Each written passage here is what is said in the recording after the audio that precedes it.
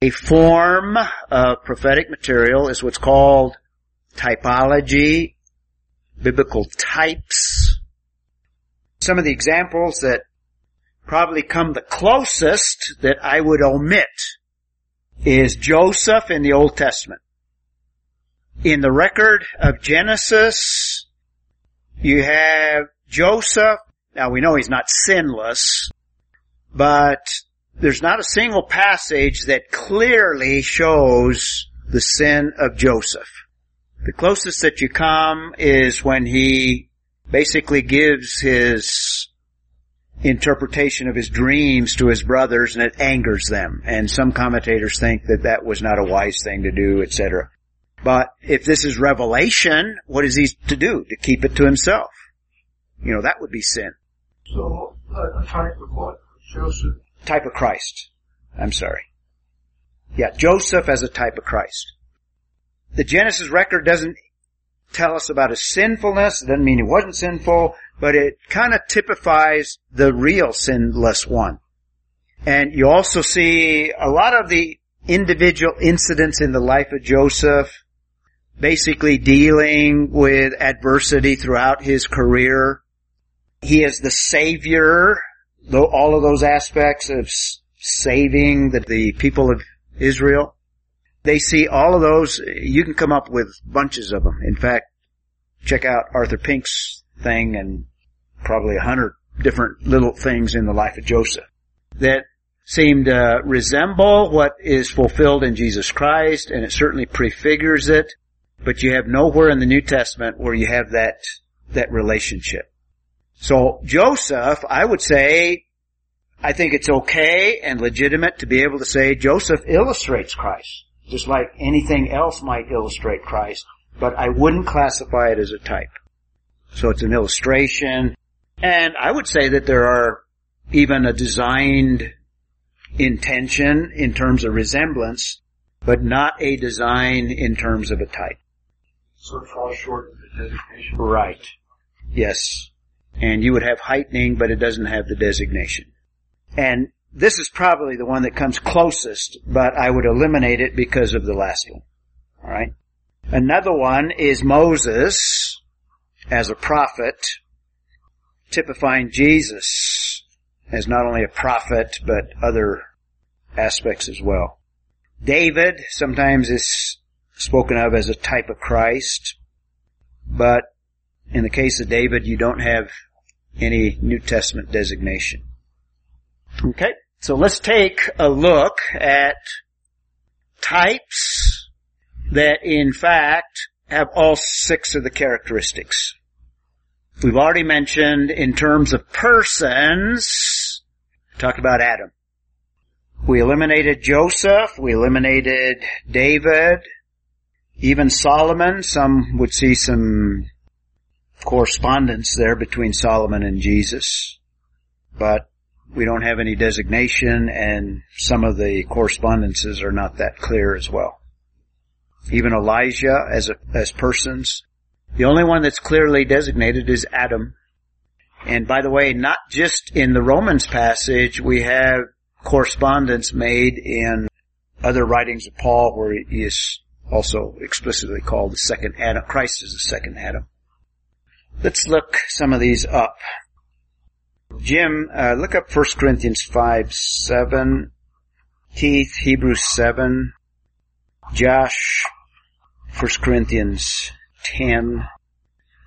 Okay, in terms of institutions, Passover, this is not as clear as the Romans passage, but it probably qualifies enough to designate the Passover as typical of Christ as our Passover, as Paul seems to indicate in 1 Corinthians 5:7. You want to read that one, Jim? Clean out the old leaven, that you may be a new lump, just as you are in fact unleavened, for Christ our Passover also has been sacrificed. Is that clear enough? Is that enough to designate Christ? In other words, the Passover of the Old Testament, that whole institution, and he alludes to other aspects of that in that verse, typifies what Christ was in terms of the Passover lamb. And remember, he was crucified on Passover. Hebrews 7 start with verse 3 and then skip to verse 15. Keith. Without father, without mother, without children. Now this is Melchizedek in view here. So without father, without mother, without genealogy, having neither beginning of days nor end of life, made like the Son of God, he remains a priest perpetually. Okay, like the Son of God. Okay, skip to verse 15 through 17.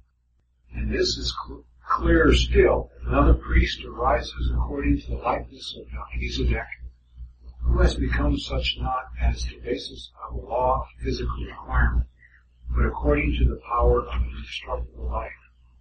For it is attested of him, you are a priest forever according to the order of Melchizedek. And the reference there is to Jesus Christ. Is that a clear enough designation, do you think? Such that what we have in terms of an office, the whole office of priesthood, Melchizedekan priesthood, Christ is a Melchizedekan priest. Now you might say, what about the priesthood of Aaron? We don't have anything clearly designated that I can see at least to make it a type of Christ. But certainly, and he's of a different order. Christ isn't a Levite, for one thing. He's from the tribe of Judah. 1 Corinthians 10. Why don't you read verse 1, skip to verse 6, and then read verse 11, Josh. Moreover, brethren, I do not want you to be unaware that all our fathers were under the cloud, all passed through the sea. Verse 6, now these things became our examples. Now what is he talking about there? He's talking about after the Exodus, and that whole paragraph is dealing with the wilderness experience. Okay? Now these things became our examples to the intent that we should not lust after evil things, as they also lusted. Verse 11, now all these things happened to them as examples, and they were written for our admonition, upon whom the ends of the ages have come. Okay. Chapter 10, verse 11 there is a word related to tupos, the word examples. It's not tupos itself, but it's tupikos. Yeah, tupikos. Related to tupos. So what we have there is the events of the wilderness in the Old Testament. Some of those events are types of what we could experience in the Christian walk. And they're warnings not to live like the children of Israel during the wilderness. Be careful. And because of the word tupikos, that may be the New Testament designation. You have resemblance. In fact, he's making a comparison there, and he's using that as an example to warn believers. You have heightening. In other words, we're living at a higher plane, and there may be design there and all the others. And this may be the New Testament designation of it. Jim? When you started this list, you said these are examples with all 6 characteristics. And I don't see these being designated like this last one. Well, maybe it's not as clear as the others, but verse 11 has the word tupikos. In other words, they are examples. He's making that tie-in. It's based on that word. It's not as clear as the Romans 5 passage. And what you're saying up here is... That's why I had you read the verse, because that particular tie-in, that verse there, or the new designation.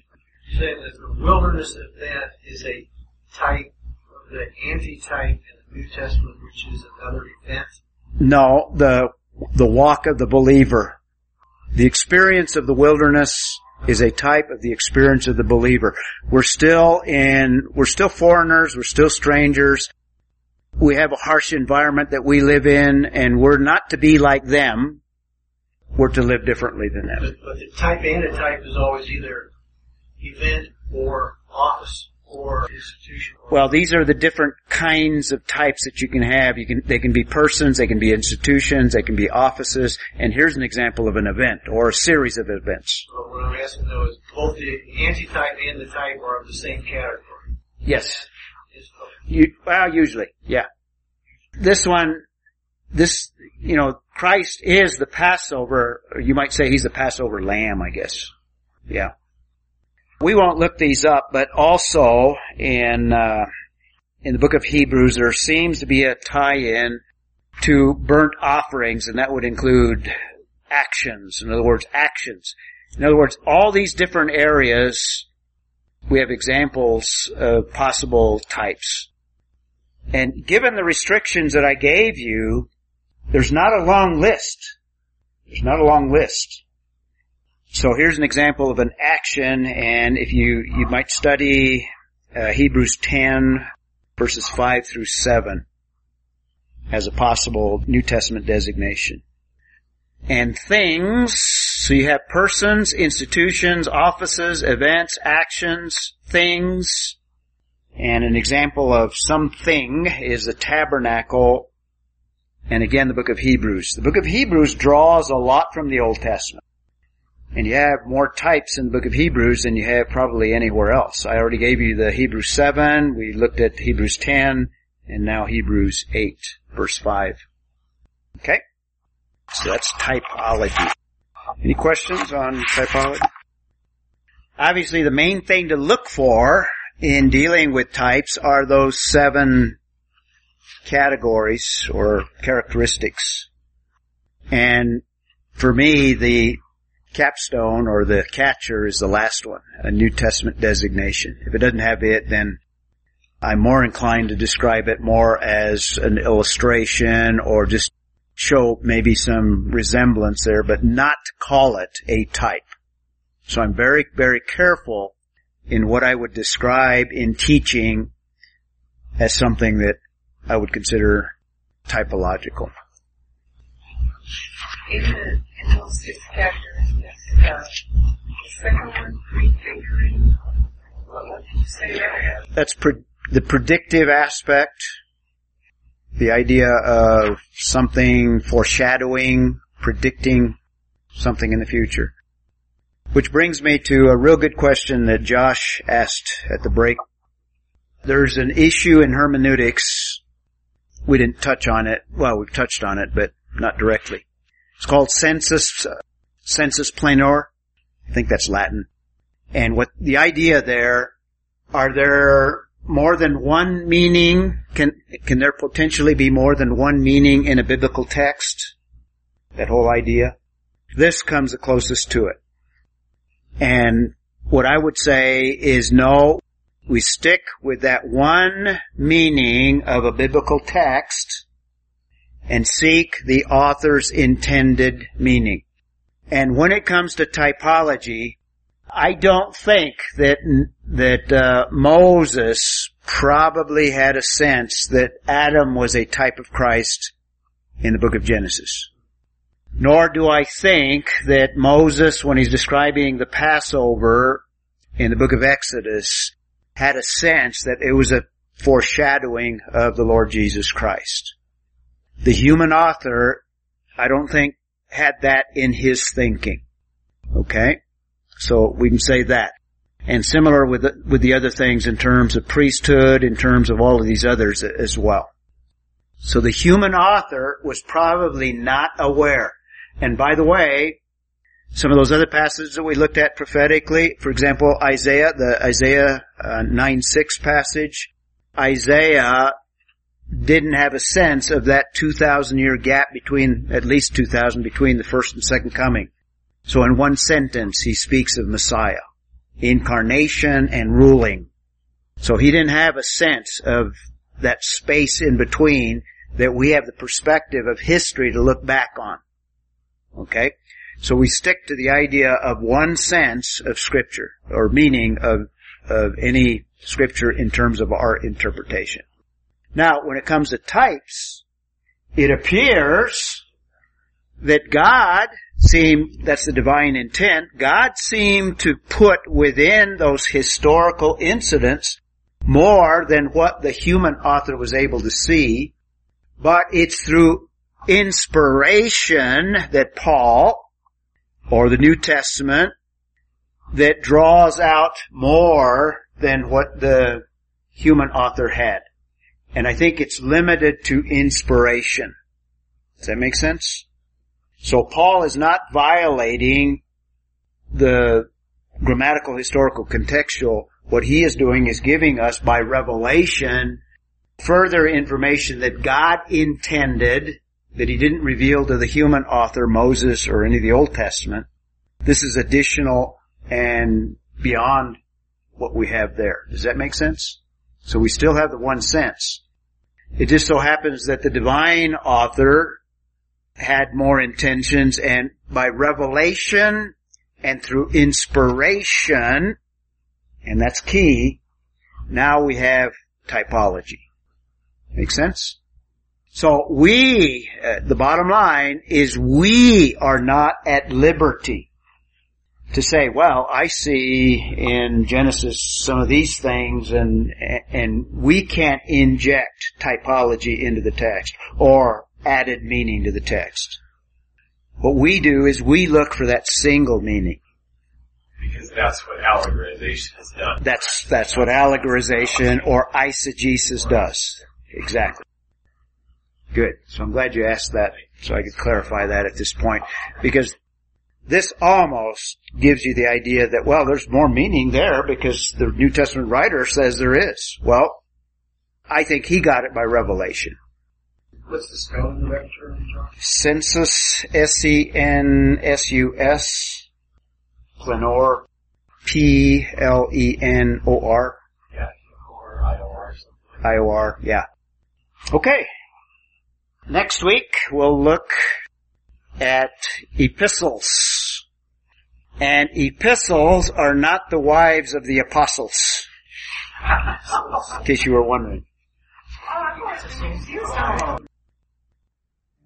We've come to our last session, believe it or not. Kind of went by quickly for me. I don't know about you, but seemed to buzz past us. In this last session, we're gonna not only conclude the course, but our focus will be special hermeneutics. And in special hermeneutics, there are different issues, not just genre, but we've been focusing primarily on different genres of scripture. We've looked at narrative, and I've mentioned that narrative is kind of the foundation to all of the other special hermeneutical areas. It's kind of the foundational narrative, since the Bible itself could be viewed as kind of a larger narrative. And the focus that I mentioned on narrative, this is historical narratives, and I would say this is true history, true historical events. We looked at poetry, and if you remember, what was the main peculiar characteristic of Hebrew poetry? Thing that you need to keep in mind, not rhyme, but parallelism. So that's the prominent feature we looked at. A subset of the broader category of poetry is wisdom, Hebrew wisdom literature. Always practical. Keep in mind also the wisdom literature, particularly Proverbs, they're not promises, but general truths. So that was a major thing that we emphasized there. And since you mentioned Jeremiah and poetry, by the way, the prophets utilize a lot of poetry. And it kind of makes sense because they are usually highly motivational and appealing. So they're appealing to the emotions to get kind of people to understand the prophecy and to respond to it primarily. So we had poetry, we have wisdom literature, and all of that is Hebrew poetry, Hebrew wisdom literature. We looked at prophecy, which utilizes all genres, but it has its own peculiar characteristics. We looked at some of them as well. And the focus of prophecy is we remain consistent in interpreting literally. A subset of prophecy, or a kind or type of prophecy, we call typology. So we looked at it. sometimes considered a difficult area to consider. So we needed to look at some of the characteristics of what typology is all about. And we looked at 6 tests, you might even say, of what would be required to be able to be considered fully typological. And we're going to focus today on epistles. Epistles.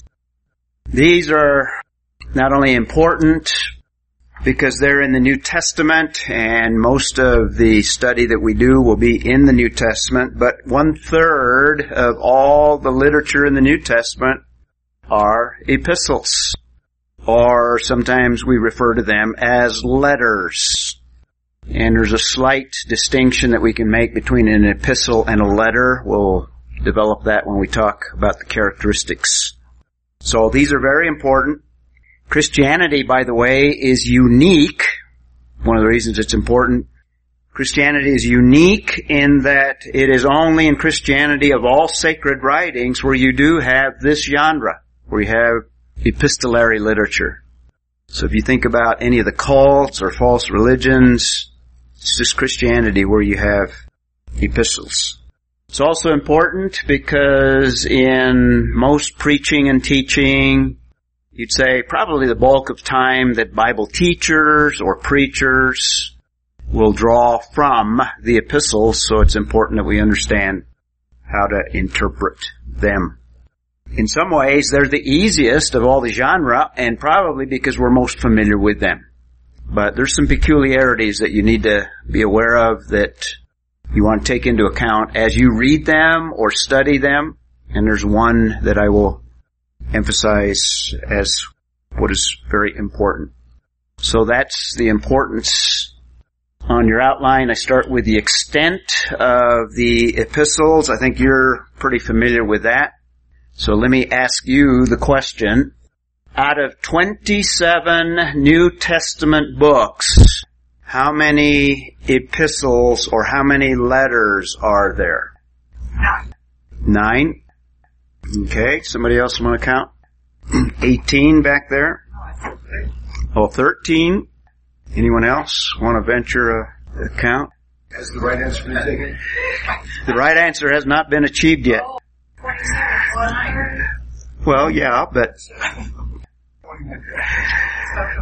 Jim's got 21. 21. I just subtracted the ones I can think of that aren't epistles. Okay. Let's ask this question. How many narrative books are there? 4? How about 5? Okay. How many prophetic books? 1. How many letters? Thessalonians don't yet prophetic. No. No, it's just Well, it has prophetic elements to it. are you distinguishing letters from epistles? No, Is that a trick question? it's a trick question. Try 30. 30 letters. 30 letters. No, so 13 is less than half. Far off. Yeah, Well, that's why I'm in this class. that's right. Okay, let's count them. 13 of Pauline, from Romans to Titus, that's what you counted. Yeah.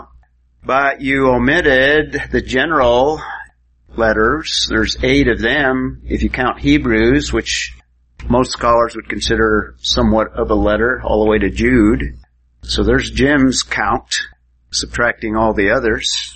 But if you go to the book of Revelation, there's 7 in the book of Revelation alone. Really? Oh.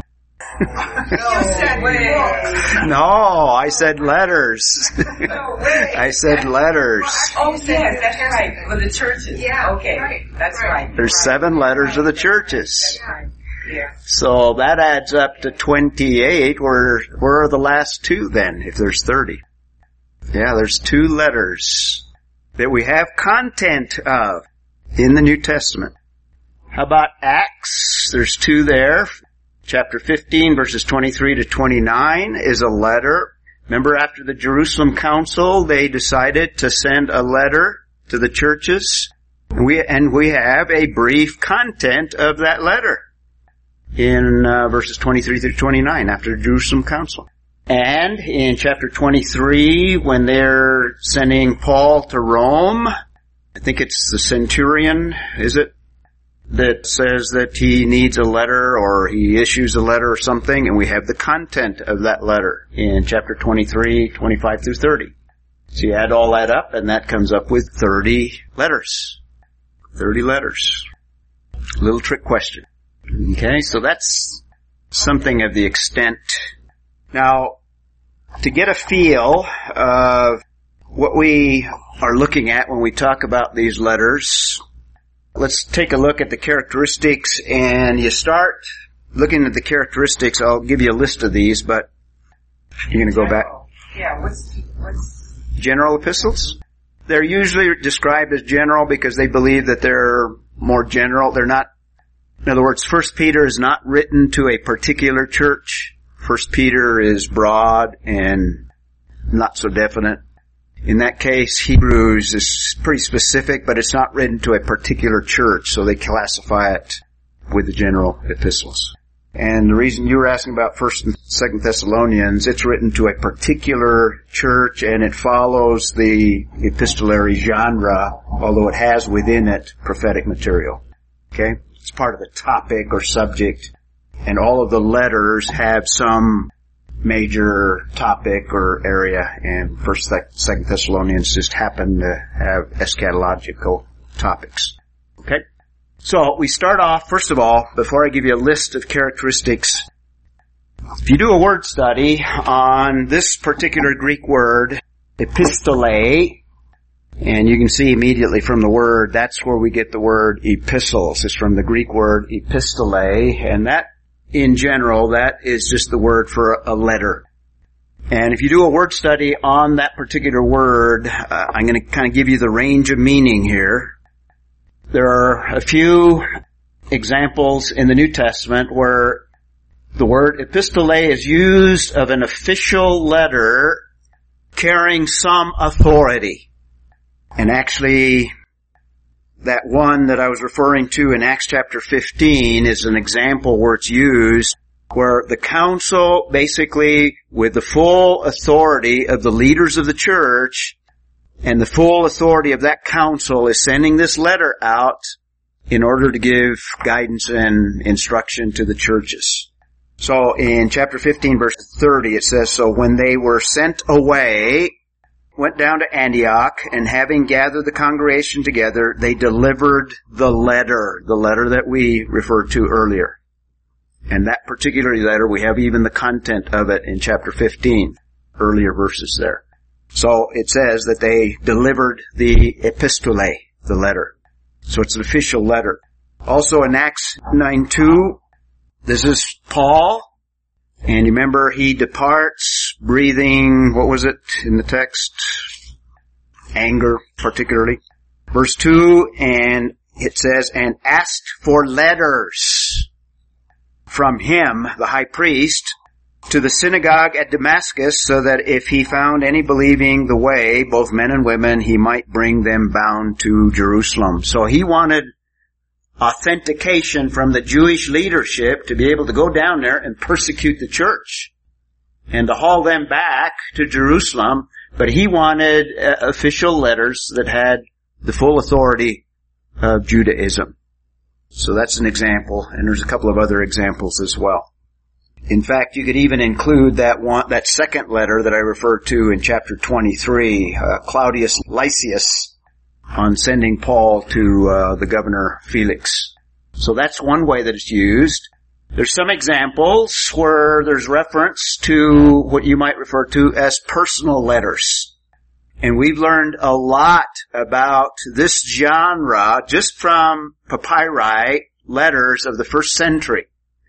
In fact, I'll tell you about a scholar in a moment that has done a lot of work in this area that gives us some of the kind of the spectrum of how these letters appear. Some of them are just certainly personal, addressed to a particular individual that had just personal communication, much like the way we would write today. Not too much different. There also is a spiritual or a metaphorical use of the word. An example of that is 2 Corinthians 3, verses 2 and 3, where Paul is writing to the Corinthians, he says, you are our epistolae. In other words, you are our letter. You are our communication. In other words, when people look at you, they can read your life and see the impact that we have had, and in that sense, you are a letter. He goes on, you are our letter written in our hearts, known and read by all men. So their lives are visible. Verse 3, being manifested that you are a letter of Christ and cared for by us, written not with ink, but with the Spirit of the living God, not on tablets of stone, but on tablets of human hearts. So, a spiritual or metaphorical epistolae or letter. 2 Corinthians 3, verses 2 and 3. Now, that's the only verse in the New Testament where it's used in that way. Fourthly, it is used in reference to apostolic letters that are not inspired, or at least not canonized. And they're separate. In fact, most of the usages refer to apostolic letters that are not inspired. An example is in 1 Corinthians. Paul is again writing to the Corinthians, and he says in 5:9, I wrote you in my letter. Paul apostolically writing the Corinthians in a letter, not to associate with immoral people. The word epistolae is there. So there's a letter to the Corinthians before 1 Corinthians that's not part of the canon. So that would be at least 1 Corinthians, and 1 Corinthians would perhaps be 2 Corinthians, or at least the second letter that Paul writes. And then in 2 Corinthians, he refers to a letter that doesn't fit the description of 1 Corinthians. So there seems to be a letter that he wrote to the Corinthians that is not part of the canon and not inspired between 1 and 2 Corinthians. Because in 2 Corinthians 7:8, he says, for though I caused you sorrow by my letter, I do not regret it, though I did regret it, for I see that letter caused you sorrow, though only for a while. So it's referred to by scholars as Paul's sorrowful letter. So if there's a letter that precedes 1 Corinthians, that would be 1 Corinthians, and then 1 Corinthians would be 2 Corinthians, and this would be 3 Corinthians, and then 2 Corinthians would be 4 Corinthians. But only 2 of them are inspired, and only 2 of them carry the 1st and 2nd Corinthian name. And just thinking about it, I guess you could probably say, well, there's probably even more of those. Yes. That have to be recorded. Yes. But it still begs the question, you said that they were not inspired. Is that part of the reason? Is like maybe another part of the reason we don't have any copies of them? Yes. And part of the reason they're not part of the canon. Those that were recognized as inspired were included in the canon. And I think very early. In fact, I'll refer to another one here and I'll comment on it in 2 Peter. Colossians 4:16. Now this one contains the word epistolae. It refers to a letter that is apostolic and not inspired, but it is also referring to the letter of Colossians, which is an inspired letter of the New Testament. Let me read it to you. When this letter, in other words, the letter to the Colossians, which is inspired, is read among you, have it also read to the church of the Laodiceans. In other words, send it down the road. And Laodicea was a very short walking distance from Colossae. And in the last part of the verse, and you, for your part, read my letter that is coming from Laodicea. So Paul wrote a letter to the Laodiceans that is apostolic but not inspired. See that? So the Colossians 4:16 verse refers to an apostolic letter that's not inspired, that is not part of the canon, and he also refers to the letter that he's writing to there, which is the book of Colossians. And this is where we get the idea of epistolary literature that has the characteristics that we'll look at next. Let me give you a couple of other verses. 2 Thessalonians 3:17 says, I, Paul, write this greeting with my own hand, and this is a distinguishing mark in every letter, epistolae, every letter that is the way I write, referring to other letters, which would probably include other inspired and perhaps even others that are not inspired. Book of Romans 16:22, it says, I, Tertius, who write this letter, in other words, he is actually recording what Paul wanted in the book of Romans. I, Tertius, who write this letter, greet you in the Lord, referring to the book of Romans. So that's another reference to an inspired apostolic letter. And then the 2 Peter passage, 3:16, as also in all, this is referring to Paul, all Paul's letters, speaking in them of these things in which are some things hard to understand. So take heart here. Even Peter had a hard time breaking down Paul's sentences, which the untaught and unstable distort. So there are false teachers then, as they do also the rest of the scriptures to their own destruction. Peter in the first century, this is in about 60, I think somewhere around there, about 65 maybe, I don't remember exactly the date there, already recognizing the letters of Paul as the rest of Scripture, in other words, inspired. So these books were recognized early as inspired and then included in a canon, and by the end of the first century, I think the canon was pretty well set. Make sense? But the point I'm making here is the word epistolae can be used of an official letter that carries authority.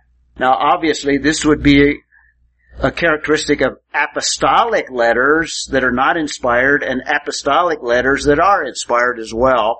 They carry the authority of an apostle.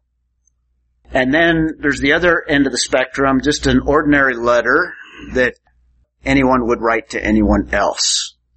And then this special use that Paul makes, a metaphorical use of the word epistolae. And then the last two uses is apostolic letters that are not inspired, and then fifthly, inspired letters of the New Testament. So that's where we get the idea of an epistle from the word epistolae. And these have particular characteristics. The main characteristic, and this is very, very important because this is key in interpreting the epistolary literature. Number one, they are what we would describe as occasional documents. And what we mean by occasional documents, they are addressed to particular situations, particular occasions. So, in interpreting the letters, you want to be very, very careful in reconstructing what is that occasion that will help you to understand the communication of the letter. And if you remember, I used the illustration in another context. When I was moving from the place that I'd lived for many years, I was sorting things and throwing things away. So I went through this one box and deciding what I wanted to keep and what I wanted to throw away. I came across letters that I had received from a girlfriend like 30 years ago, long time ago, maybe even longer than that. And just out of curiosity, rather than tossing them because I knew that they were old, I opened one up and started reading it. And as I was reading it, I was having a hard time understanding what we were communicating. This was between me and someone else. And I had a hard time understanding some of the content of that letter. And I had to think back, what was going on? In other words, what brought about this letter? And it wasn't until after I reconstructed the occasion of that personal letter, then the details of the letter began to fit together. Okay. Okay, now I understand what this is all about. And this was a letter to me. Okay, so we're trying to do the same thing with a letter that was written to somebody else 2,000 years ago. So the better that we can identify the occasion of these letters, the better you can reconstruct what the writer is addressing to that particular audience. So this is one of the key things and one of the key characteristics of epistolary literature, is they are addressed to particular occasions or situations, in some cases even a crisis. Sometimes there's a crisis that Paul or whoever is addressing, like Galatians. There's a crisis there. There's an issue that is threatening the church in terms of the whole doctrine of salvation that Paul is very concerned about. The whole issue of legalism. So he's writing to that occasion, and if you miss that, you're going to miss probably the bulk of the intent of the author in terms of the content. It may not be an overt crisis like Galatians or even 1 Corinthians. There were lots of problems there. But usually they're written to a particular problem or a particular need or a situation that audience was facing.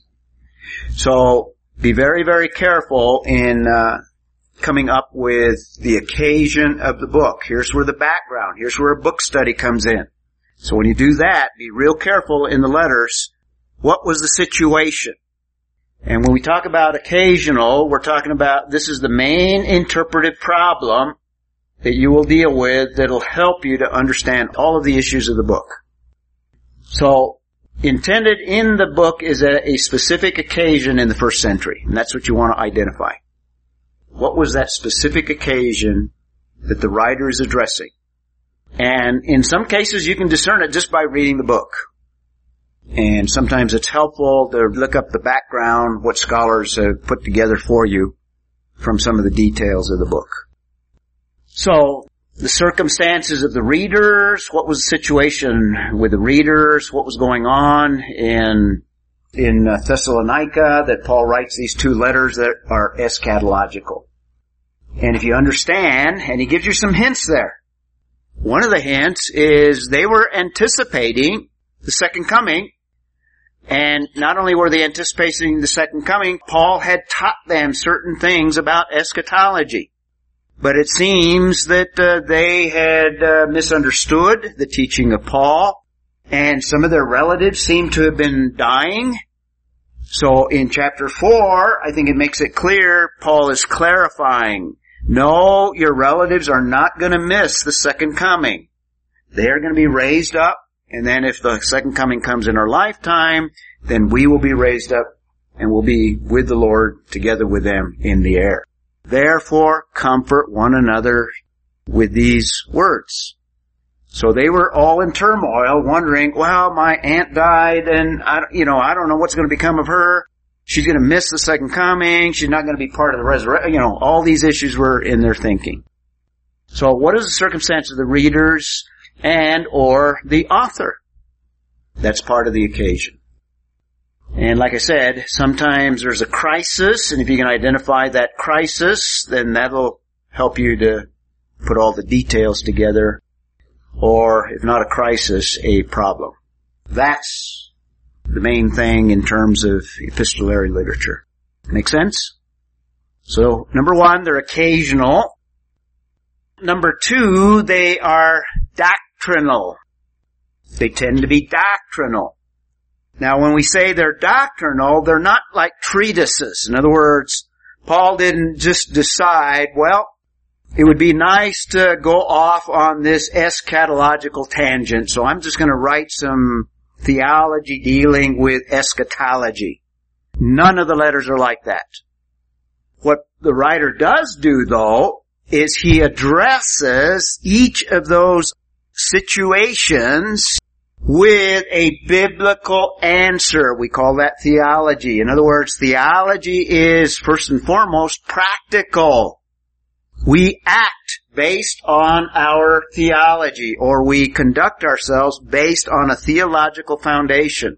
And we get that theological foundation from the letters. So when Paul deals with issues, he's dealing with them on a practical level, but it's on a foundation of theology or doctrine. So this is where you formulate your doctrine is from the epistolary literature, because this is their design. This is their intent. Some of them more so than others. Romans more so than Philemon, for example. But all of them are doctrinal in character and in nature. None of them are ivory tower treatises. Not even Romans. They're all addressed to a particular occasion. Thirdly, you might consider there's a spectrum of form, or there's kind of a mixed form of the epistles. And let me explain what I mean by that. And this is where a scholar by the name of Adolf Deisman did a lot of work, particularly researching existing letters of the first century, and they're in the form of papyri. And some of them were business letters, some of them were personal letters, some of them were social in nature. There's an abundance of these that have been discovered by archaeology, and he goes through these and evaluates them, and he sees a spectrum. And the New Testament fit into that genre that existed in the first century. And there's two ends of the spectrum that he identified in terms of letters in general that existed in that time frame. In other words, just letters of all kind. They didn't have to do with churches at all or anything spiritual.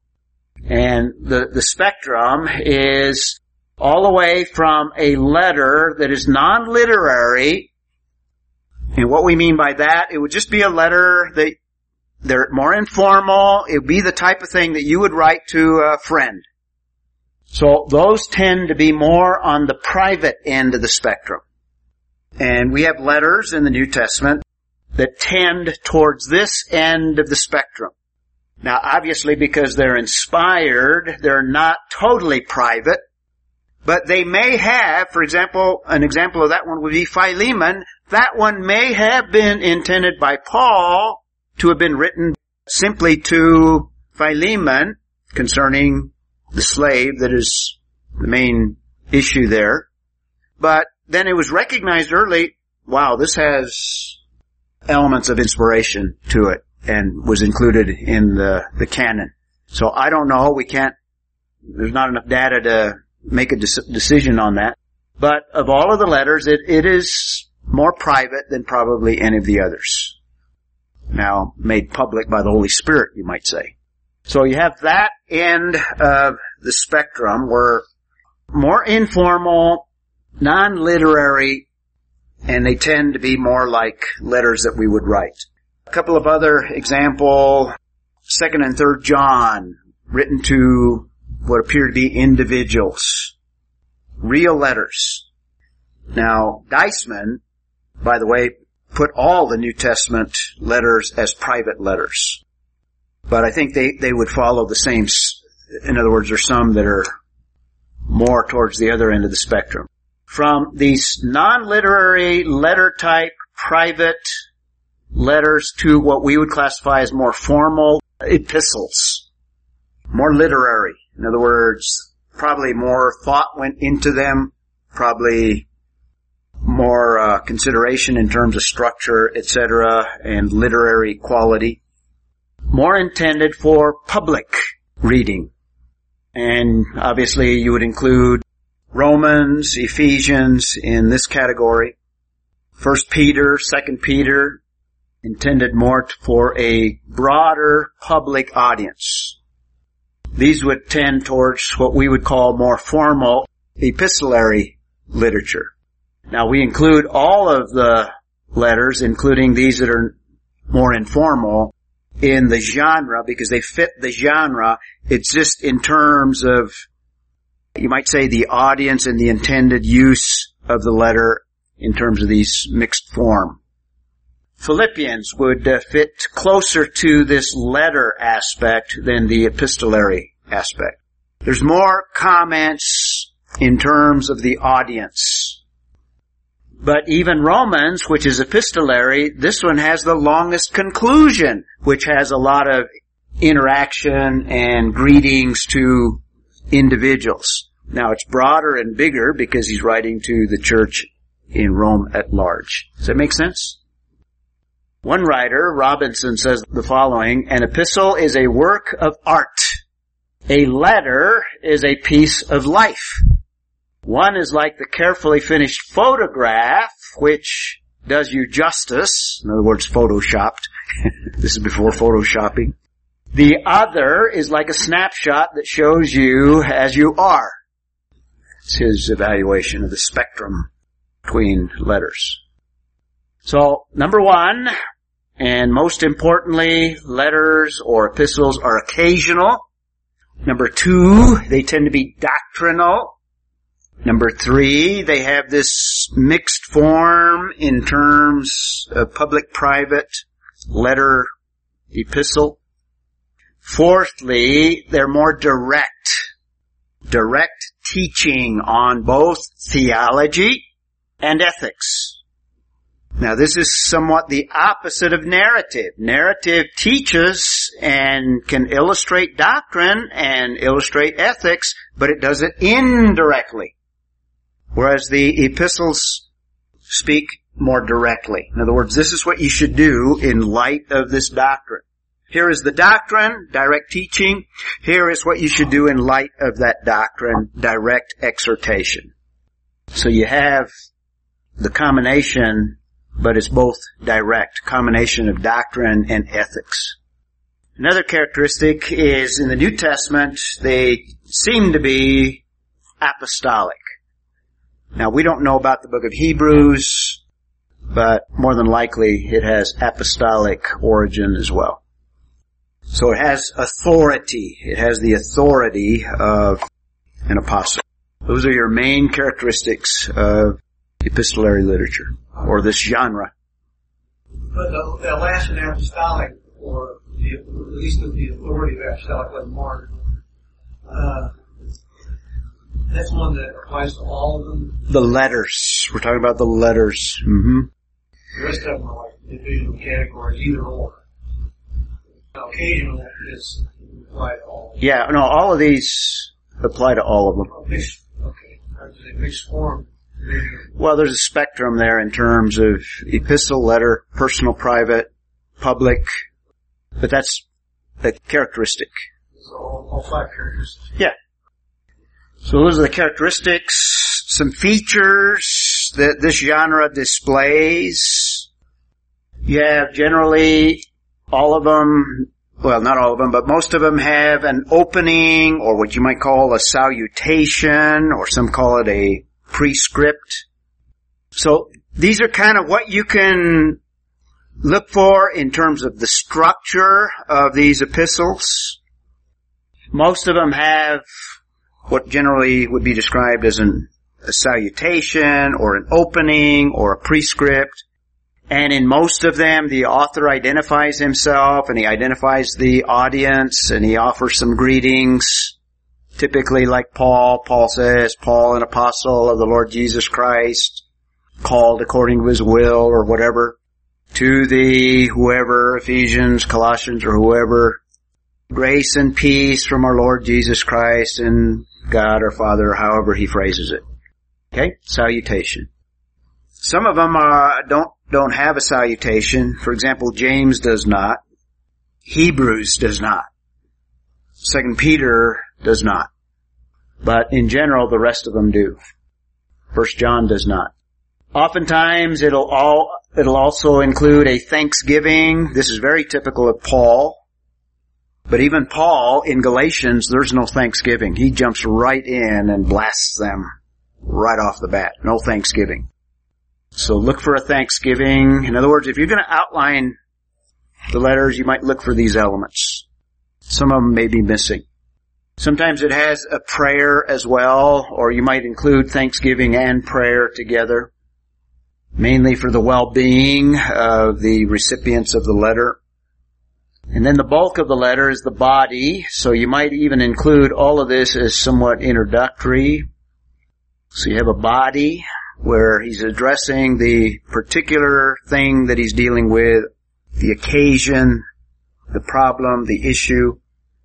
And then there are what we would describe as exhortations. So this is primarily a doctrinal section, but it'll have exhortations intermixed. So these two kind of sometimes go together. They're not necessarily separated, but look for exhortations or advice. They can be practical, they can be spiritual, however. And the last element is there's always a closing of some sort. Final greetings, a benediction, a farewell, sometimes final instructions. In other words, bring the parchments or whatever and whatever. A closing that could be in a variety of forms. So these are the things to look for in terms of the structure or the elements or the features or the parts of epistolary literature. Like I said, not every one of these are in every one of the letters, but this seems to be the pattern. And we've mentioned before, God is attempting to affect the will always. He's calling upon us to respond to what is taught, whether it's through narrative or epistolary. We've said before that narrative literature appeals to your experience, the sense of being there. Put yourself in the story and let that experience guide your will. Poetry works through the emotions that God has given. Emotions are good. They can be misused, they can become sin, but in and of themselves, emotions are God-given, and God can use them. And poetry especially appeals to emotions. Prophecy deals with the conscience, appeals to the conscience, because prophetic material, by its very nature, is attempting to bring God's people back into relationship, because people have wandered. In the case of the Old Testament, an entire nation. And what would you say epistolary literature would appeal to before I show it on the screen? Keith's got it. Discursive or epistolary is the intellect. And I put discursive up here to remind me, discursive has a lot of the same characteristics as epistolary apart from the occasional aspect. And what I mean by discursive, it's direct, it tends to be theological, and we would include, for example, the sermons of Jesus, sermons of Peter and Paul in the book of Acts. Those would be discursive. So discursive is kind of the broader category, and then epistolary is within discursive material. And the reason I've treated epistolary more prominently is because 1/3 of the New Testament is epistolary. Make sense? But discursive, which would include epistolary, appeals to the intellect. So that's epistles. Any questions on epistolary literature?